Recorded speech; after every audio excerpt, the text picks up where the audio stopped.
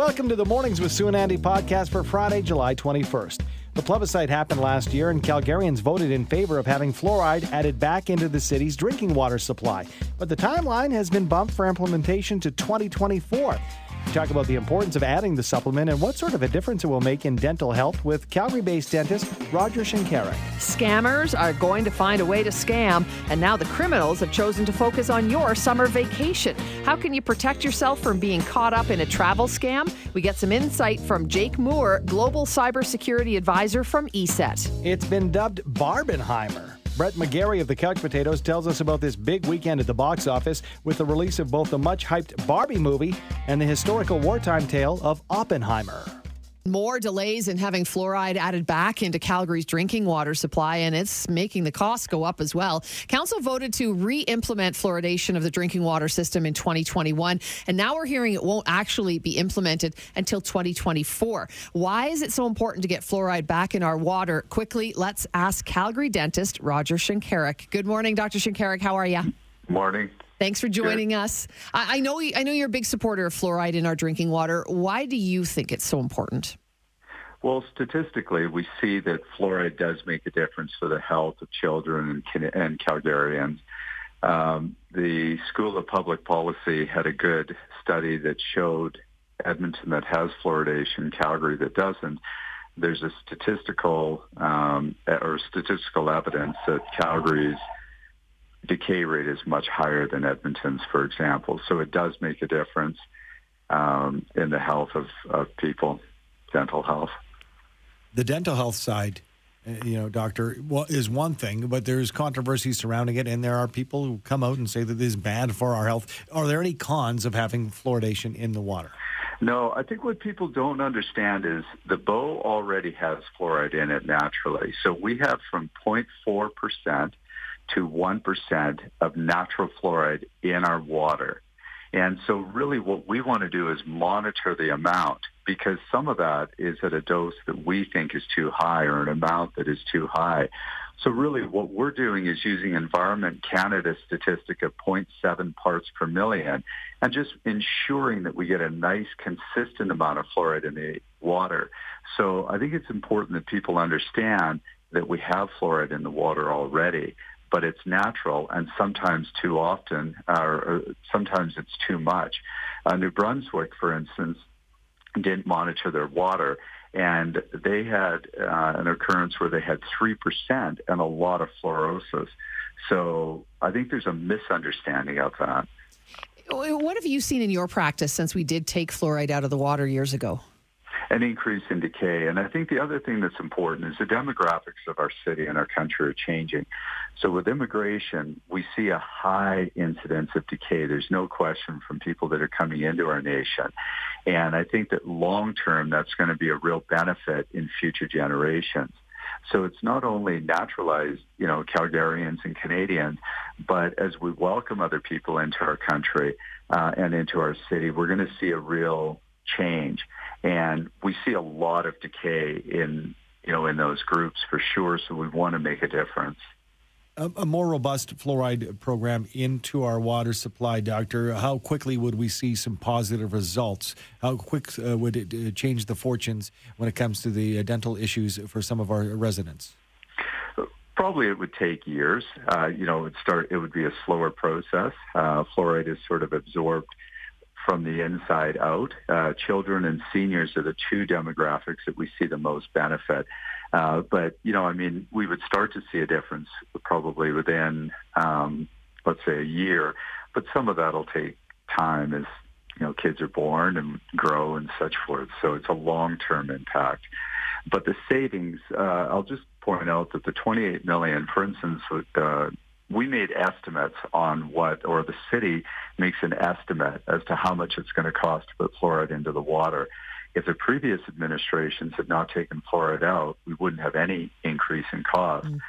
But it's an estimate that was just off. It's not so much that there's been an increase. And so I think that's important for people to understand.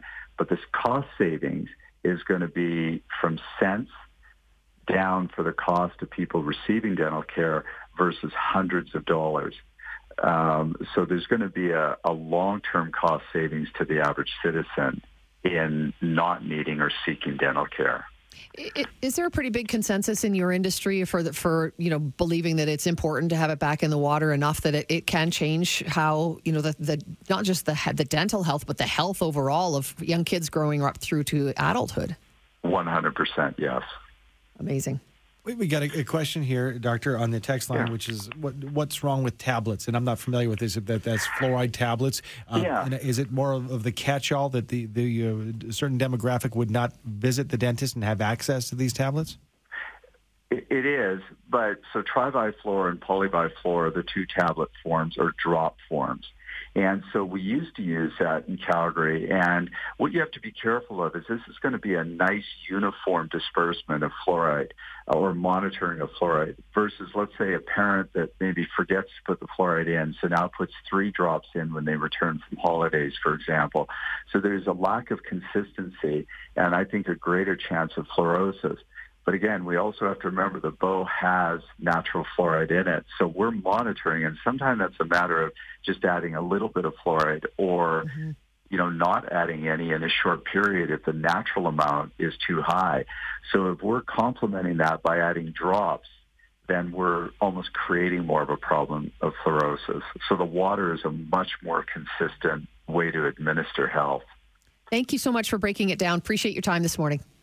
Yeah, love the show. Take care. Thank you very much. Dr. Roger Shinkaruk, Calgary dentist. And, he lives it. He sees it on the daily. So obviously when, 100% of dentists are in favor of making sure that we have that even flow of fluoride in the water, it's going to improve dental health. 4 out of 5 dentists recommend. But 5 out of 5.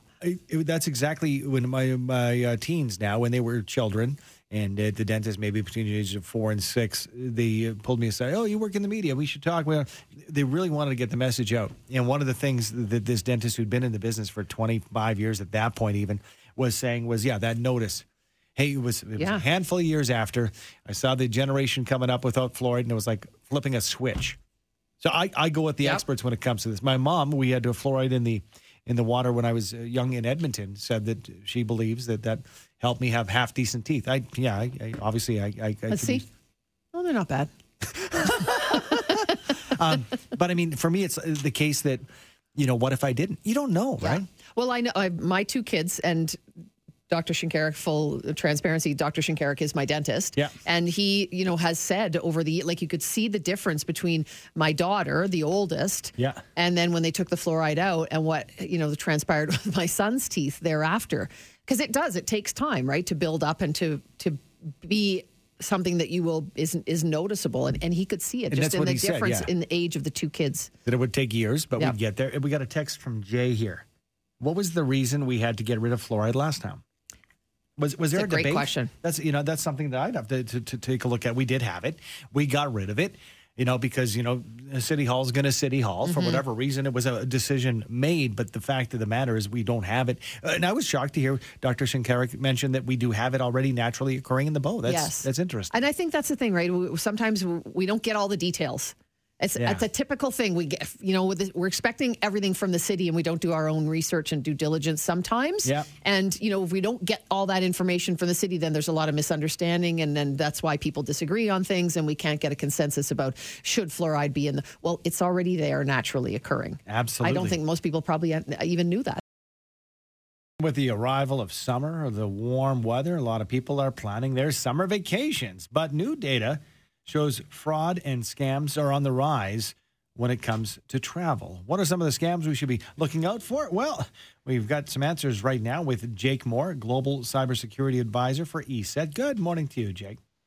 Good morning. Listen, let's break this down because scammers are going to scam, and now they're trying to take advantage of our holidays. How do these scams relate to our travel plans? What should we be looking for? Well, cyber criminals are so clever. They know exactly how to manipulate people. And in our daily routine, if you might hop onto social media, you may see some of these scams right there. And they obviously don't look like scams at that moment. And you might be thinking that they might have been verified by these platforms, but they hide in amongst them and they look good. And they might take you to these websites. And we've heard of cloned websites, and they do exactly that. They clone a very good website and they put all the right stamps on there, make them look authentic, And this is part of the scam. And so you let down your guard, and you they're hoping you just give them a lot of the money, and then the holiday doesn't come. And this is because so many people forget to put in that research and their due diligence when they are looking for these types of holidays. So, Jake, I mean, what kind of research do we need to do? How do we verify that we're actually dealing with a legit travel company or a hotel or a rental place? Well, it starts with the internet, with searching and looking for reviews, and looking for the URL and making sure that is the legitimate website that you should be looking at. Research can be in all sorts of different ways, by typing in the firm, the company that there might be that you're looking at. And if it's been used in a scam before, hopefully someone else may have spoken about it. Reviews are also a very good thing to look into. So if you're seeing a serious amount of reviews, that's actually a good sign. You want to be seeing good. And some will say some negative things, and some will say some very positive things. And that's what you would expect. But sometimes you just might get a feel for it when it looks a bit too strange. And equally, you might see them all say it was absolutely an amazing website to be using, but then there's only, say, 3 or 4 reviews on there. So it's just about taking time. And I say this in any type of event on the internet, doing that research, spending extra time will always save you money. Well, let's talk about this. You're talking about the reviews, and some of them might be glowing, but there might only be a handful, so we keep that in mind. But in general, when it comes to maybe a travel deal or something promised at a destination that knocks your socks off, if you can talk about this aspect, Jake, about if it's too good to be true, it probably isn't. That transfers to travel as well, doesn't it? Yeah, that's right. So the too good to be true thing, it's out there in every aspect of whenever we're buying on the internet. And that's because they're trying to prey on the fact that we're so excited about going on holiday. Those vacations, especially in a cost of living crisis seen all over the world, people are looking for deals. Of course they are. But this is when they'll try and undercut all those other legitimate deals that are out there just to try and get your interest, and hoping that you might part with your cash. But again, it comes back to thinking about it, maybe even taking a few minutes, showing someone else what you found. That also really, really helps if you show someone what you've seen, because it sometimes takes another pair of eyes to actually make you realize that there might be something strange about it. I know one of the points you wanted to talk about was double checking that a seller is at ATOL, as a short form, ATOL protected, ATOL. What does that stand for, and what does it mean?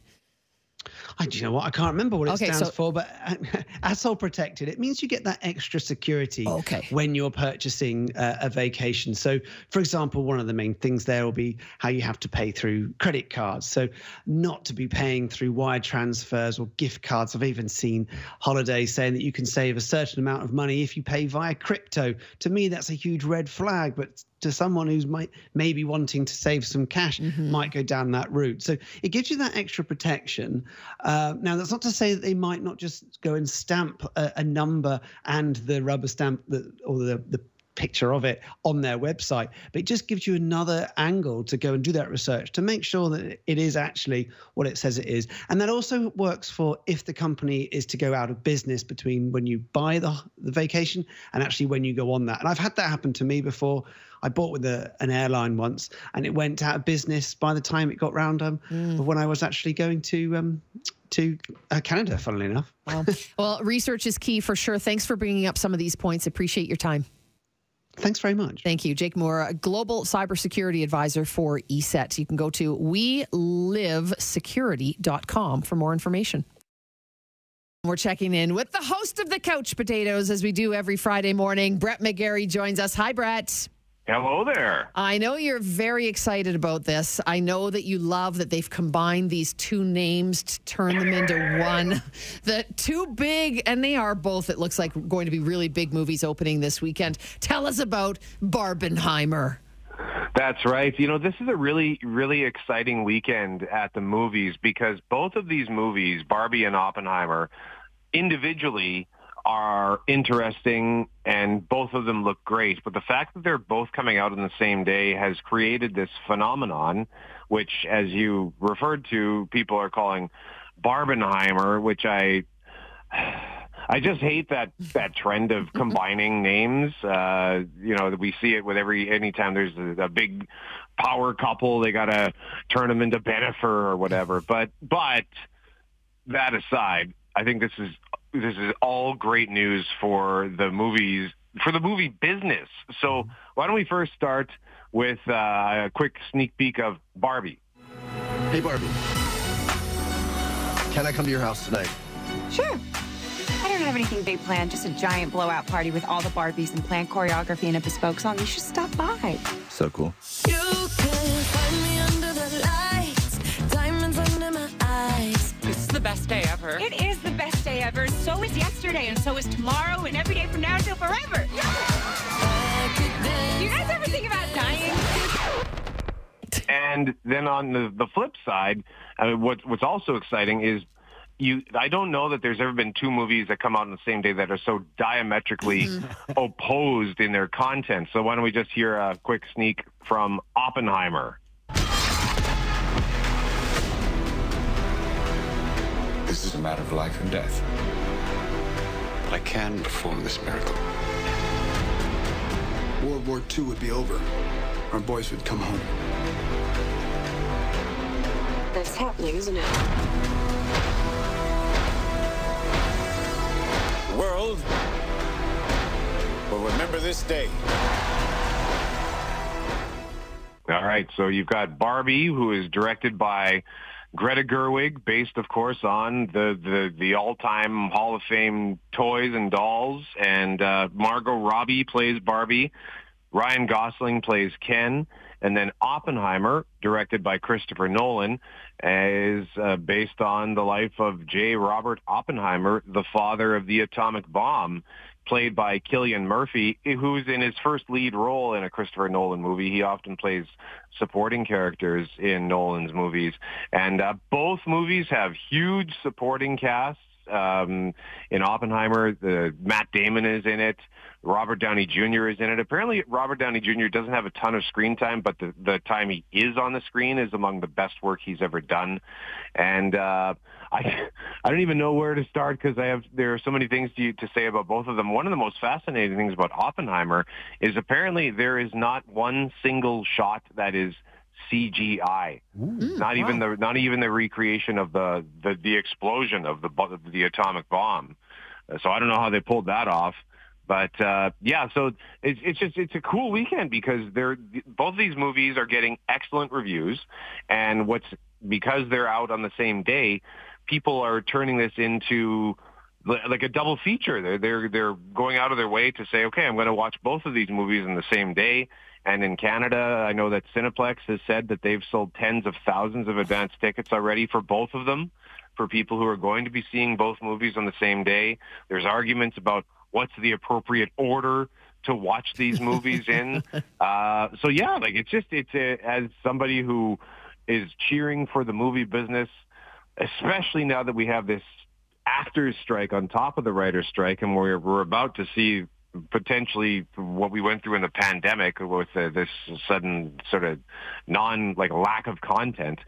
This should be a good weekend. Yeah, I want to ask you this, Brett. I know that you're all about the content, steering us in the right direction for our entertainment value in dollars, and we have two completely different movies here. But in the end, movies, it's a showbiz industry. Who's going to come out on top if you had to pick one winner at the box office between these two? Oh, it's going to be Barbie, hands down, and that's not to indicate failure on Oppenheimer's part. Barbie is under 2 hours long, and Oppenheimer is 3 hours long. So Barbie will get more screenings, although Oppenheimer does get 3 weeks at IMAX. So you got to pay extra to go see it at an IMAX screen. So it'll get some extra pickup from there. But Oppenheimer is also rated R, so it's a 3 hour. Rated R movie that's dialogue heavy, about real life, real heavy stuff. And so that's going to chase some people away. But the fact that it was directed by Christopher Nolan, I think real cinephiles will go out and see that. But Barbie is the one that's more accessible, I think, because the way they're marketing it, they're saying, if you love Barbie, come see our movie. If you hate Barbie, come see our movie because they've done it in a way where it sort of sends up and kind of playfully mocks Barbie, but also celebrates it. Mm-hmm. So, but Barbie will win just based on the fact that it's more accessible overall. You don't think Barbie's a heavy movie? No, probably not. My two teens, though, both want to see it. So I do think Barbie's going to win out. It's going to be a huge, huge weekend. Maybe, just go see both of them like everybody's doing. It's the trend. Whether Brett likes it or not, Barbenheimer has attacked, and it is here for the weekend. Have a great weekend yourself, Brett. All right, you too. He's Brett Megarry of the Couch Potatoes.